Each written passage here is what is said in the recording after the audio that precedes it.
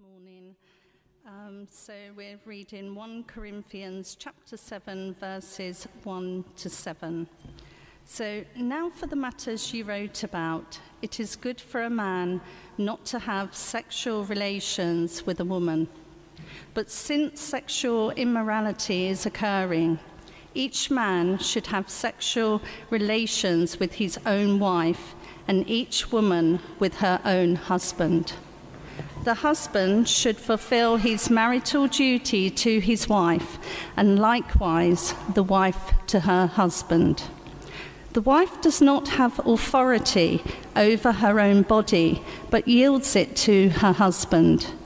In the same way, the husband does not have authority over his own body, but yields it to his wife. Do not deprive each other, except perhaps by mutual consent and for a time, so that you may devote yourselves to prayer. Then come together again, so that Satan will not tempt you because of your lack of self-control. I say this as a concession, not as a command. I wish that all of you were as I am, but each of you has your own gift. One has this gift, another has that. This is the word of the Lord. Thanks be to God. And thanks, Cheryl, for reading for us. Are Christians anti-sex? Are Christians anti-sex? In a culture that's saturated by sex, it's assumed that every sexual desire should be satisfied. In fact, some people say that it's harmful to resist our sexual desires. They say that we're defined by our sexual preferences, our sexual self-identity. And so a message like last week's message, which was warning about sexual immorality, could sound prudish and repressive or even harmful. Are Christians anti-sex? Well, that seems like it might have been the case for some of the Christians in Corinth in the first century. Like us today, they were immersed in a sex-saturated culture. And while some of them seem to have been going along with that culture and they were even boasting about their sexual freedoms, others seem to be going to the opposite extreme. So far in his letter, the Apostle Paul has been responding to things that he's heard are going on in the church in Corinth, and now he turns his attention to questions that they've actually raised with him. So can you see there in chapter 7 verse 1, he says, "Now for the matters you wrote about, it is good for a man not to have sexual relations with a woman." It is good for a man not to have sexual relations with a woman. Now let me just say at this point that if you're using another Bible translation, you might find that some of this passage sounds different. The older versions of the NIV, for example, translate this first verse, "It is good for a man not to marry." Now, they're both attempts to translate the Greek, which says more literally, "It is good for a man not to touch a woman." And they're both translations are trying to work out, what does Paul mean by not touch a woman? Does he mean not marry, or does he mean not to have sex? And I'm not going to get into the details this morning, but let me just say I think our church Bibles are a good translation. And if you're troubled by that, feel free to speak to me afterwards and I'll explain why. Paul seems to be quoting another of the Corinthians' own statements here back at them. That's why it's in quotation marks. It seems that they are saying it is good for a man not to have sexual relations with a woman, not to touch a woman. And again, like when he quoted one of their statements previously in chapter 6, verse 12, for example, his answer seems to be, yes, but. And again, the but is very important. Are the Corinthians right to say it is good for a man not to have sexual relations with a woman? Well, yes, says Paul. There should be no sex without marriage.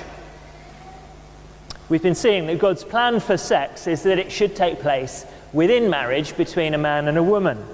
And so anything else is described as porneia, that is sexual immorality. And that's what we were looking at last week. And you can go back and listen again on the church website or watch again on the YouTube channel. Christians should be remarkable for our chastity, our saying no to sex. Whether the Corinthians intended it or not, their statement, "It is good for a man not to touch a woman," seems to contrast with what God had said all the way back in Genesis chapter 2. Do you remember what he said there? He said, "It is not good for the man to be alone." That's Genesis chapter 2, verse 18. God's original plan in the Garden of Eden was for man and woman to multiply and fill the earth through reproduction. And so the normal and good pattern was for men and women to pair off and have sex, lots of it, to populate the earth. But things have changed. Jesus says there'll be no marriage in heaven. The main way of filling the earth today is to make disciples of all nations. And so the Corinthians, whether consciously or not, they seem to be overturning Genesis, "It is good for the man not to be alone," by saying it is good for a man not to touch a woman. And Paul agrees with them up to a point.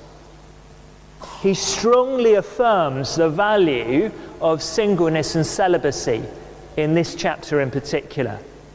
That seems to be what he means in verse 7 when he says, "I wish that all of you were as I am," that is, happily single and celibate. Singleness is not second best. That verse from Genesis, "It's not good for the man to be alone," is not the final word on sex and relationships. I think maybe taking that one verse as the only word on the subject might have led to a lot of misery among Christians who wish they were married. No, singleness is not second best. We'll see later in the chapter how Paul strongly affirms the single life. We'll see why he can describe it as a gift. You see, sex is not the be-all and end-all. And marriage is not the be-all and end-all. Christians can sometimes give that impression, can't we? But there's something profoundly honouring to God about someone using their body entirely in God's service and saying no to anything else, however tempting it might be.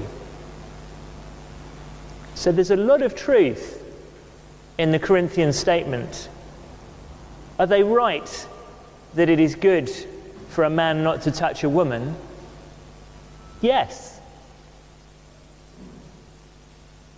But, there is a but. Just as there must be no sex without marriage, it's also true that there should be no marriage without sex. An active sex life is a normal, healthy, right and good part of a Christian marriage. Let me say immediately that I know that some couples are not able to have sex, most likely for medical reasons. I'll come on to that. But if you are married and if you can, keep up an active sex life. And that's the central message of today's Bible passage. I realise that might be hard to hear if you're not married and you wish you were. Maybe you wonder why you bothered to come this morning. But you might be married one day. And actually you can pray for and encourage healthy marriages among your friends, even if you're not married yourself. The Bible says that marriage should be honoured by all. So what makes healthy marriages concerns all of us. I spoke last week about how we can easily think that our bodies don't really matter. They're just like ice cream tubs. Kind of useful in their own way, but not particularly special and ultimately disposable. And that can cause people to think that it doesn't matter what we do with our bodies. We can sleep around, we can have sex with whoever we want to because our bodies don't really matter. They're just like ice cream tubs. But it can also tip us the other way. If our bodies don't really matter, it doesn't matter if we don't have sex within marriage. In fact, sex even within marriage can feel a little bit base, a bit icky, a bit unspiritual. And that seems to be how some of the Christians in Corinth were feeling. They saw the sex-saturated culture around them. They saw scandalous sexual immorality even within the church, and they thought the best thing to do was to stop having sex altogether. It is good for a man not to touch a woman, they said. But Paul strongly contradicts that thinking. And he gives two reasons why it's really important to have sex within marriage if you possibly can. No marriage without sex, he says, because of temptations. Have a look at verse 2. Verse 1, he says, it is good for a man not to have sexual relations with a woman, but, he says, verse 2, since sexual immorality is occurring, each man should have sexual relations with his own wife, and each woman with her own husband. Precisely because of the scandalous sexual immorality that he's been talking about in chapters 5 and 6, Paul says that married couples should keep up their sex life. Maybe the reason some Christians in Corinth were going to prostitutes was because their wives were withholding sex. Now that doesn't excuse it, it doesn't make it right, but Paul is realistic about the temptations that can arise. Once sexual desire has been awakened, it can be hard to put back in the box. That's why he says in verse 5 that if they abstain from marital relations, it should only be by mutual consent and only for a limited time to devote themselves to prayer. Then, he says, come together again. Why? So that Satan will not tempt you. We need to be realistic about our sex drives. Satan loves to creep into marriages and use the absence of sex as a reason to drive a couple apart and to introduce sexual immorality. In marriages that break down, especially through adultery, often it's the case that the active sex between the couple has long since ceased. So let me say again, it doesn't excuse sexual immorality, but a healthy sex life within marriage can be a help in not allowing Satan a foothold. Let's not be foolishly super spiritual about these things.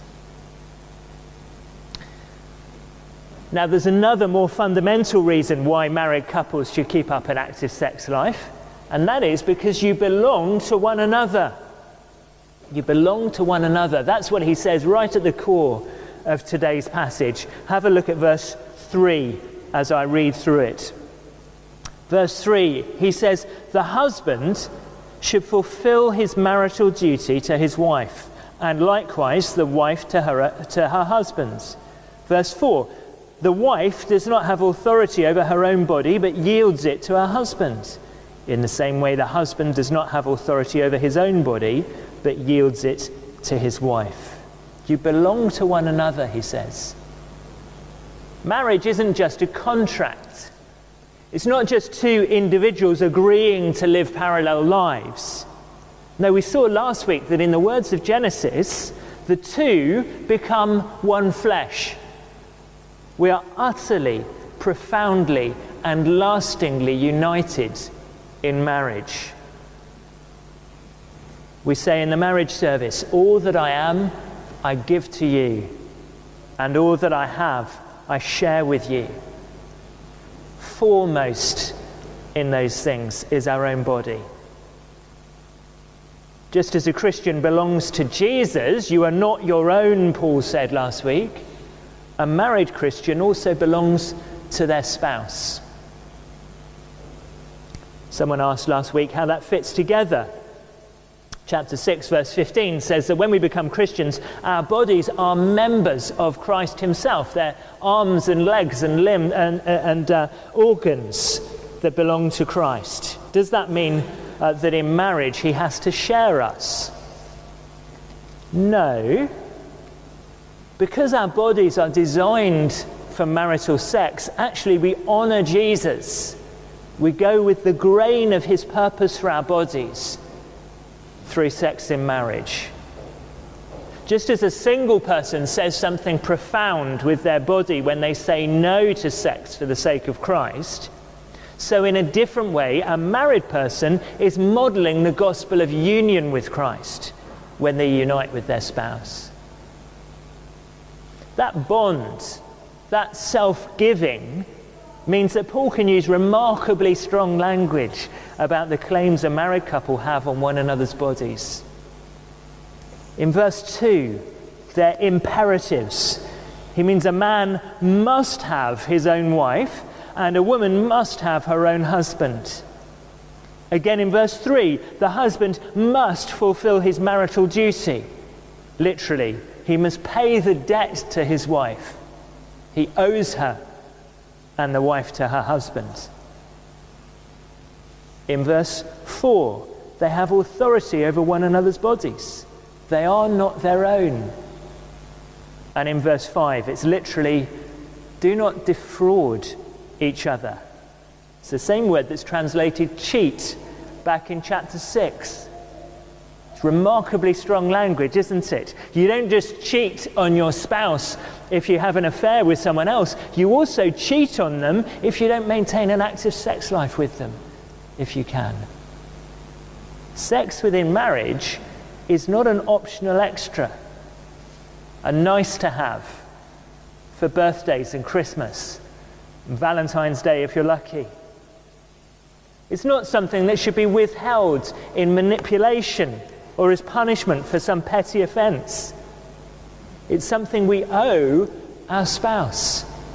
When we get married, we're gladly giving ourselves to the other person, our bodies and everything we are. And that should be expressed, wherever possible, in an active and healthy sex life. If you're not prepared to do that, think again about marriage. There's a radical equality here in the way it's expressed. Did you notice that as Cheryl read? The stereotype might be of men demanding sex from their wives, abusing their authority. But did you notice that husbands and wives have exactly the same rights in these verses? Paul alternates between them. Verse 3, the husband should fulfill his marital duty to his wife, and likewise the wife to her husband. Verse 4, the wife does not have authority over her own body, but yields it to her husband. In the same way, the husband does not have authority over his own body, but yields it to his wife. It's radical equality. I think it's the only situation in the whole Bible, by the way, where it's right and good that a woman has authority over a man. And in each of these verses, Paul focuses on responsibilities rather than rights. He doesn't say that a man must demand his conjugal rights from his wife. No, he says a man must fulfill his duty to his wife, pay his debt to his wife, and so on. So we mustn't go away from this passage thinking, yeah, too right, my spouse needs to step up. From now on, I'm going to demand such and such from them. No, we need to take responsibility for our own conduct. How can I serve my spouse sexually? How can I give myself to them better? If the emphasis is on our responsibility, our self-giving to the other, then that will mean that we're more interested in how we can please our spouse than what we ourselves want. Hopefully you've got the idea. If you're married, and if you can, keep up an active sex life, both because of temptation, but more than that, because you belong to one another. It's important. If you're too busy or too tired What can you do to make time? Scheduling can feel unromantic. We think it should be spontaneous. But it might be necessary to set time aside. And in fact, having something to look forward to might be part of it. It might be that there are particularly pressured times. There's a new baby, or one of you is ill. But don't get out of the habit long term. One wise word of advice is never say no, without saying when. Not tonight, but let's make time on Tuesday, or whatever, or as soon as I'm better. What about for those who are struggling? I think today's teaching would say, persevere and ask for help if you need it. You might both find you don't enjoy it much. Why not just give up? But persevere, and it will get better. I've put the details on the sheet of this book by Amelia and Greg Clark, One Flesh, A Practical Guide to Honeymoon Sex and Beyond. It may be worth getting that and looking through it on your own or together. It might be that you need to see a doctor or ask to be referred to a specialist. Such people do exist, even on the NHS. Don't settle for a sexless marriage until you've tried everything. For some people I know it will just not be physically possible. And I think it's right that that should be a grief. Know that you are still married. Sex doesn't define a marriage. It's simply a normal and appropriate part of a marriage, where possible. I think today's teaching suggests that if you're in that situation, you need to be particularly alert to the temptations of Satan. I started with the question, are Christians anti-sex? I hope you can see that the answer is no. Because we've got a high view of sex, we think it's powerful and important, we're pro-abstinence outside of marriage. But for the very same reason, we're pro-sex within marriage. Before Jenny and I got married, our pastor at the time asked me whether we were sleeping together. He wanted to check that we weren't. After we got married, he asked the same question. Is everything working as it should? Because he wanted to check now that we were. Both are important. Christians are not anti-sex. And in fact, I think I'm right in saying that it's borne out by the evidence. Surveys apparently show that married Christians have more sex and more satisfying sex than any other group in society. I'm not going to say more now. For some of you, I expect that's been more than enough already. Maybe you didn't know what you were letting yourself in for when you popped into church this morning. But if today has provoked questions or brought to the surface particular things that you're struggling with, do feel free to speak to someone. You're welcome to talk to me or to a trusted Christian friend. For the women in particular, Dr. J has said she'd be happy for people to speak to her. She's not just a medical doctor, but a godly Christian woman and our safeguarding officer. I hope you feel that the church family is a safe place to share our struggles and to support one another, even with the most personal of concerns. Let me lead us in a prayer. Our Father God, we thank you and praise you for your good pattern for which you've made us. We thank you and praise you that in whatever situation we're in, we can honour you and use our bodies by our abstinence or by our physical acts to confirm or deny the gospel. Father, please turn us from sexual immorality and teach us to give our bodies and our whole lives to the Lord and to our spouses if we're married. In Jesus' name, Amen.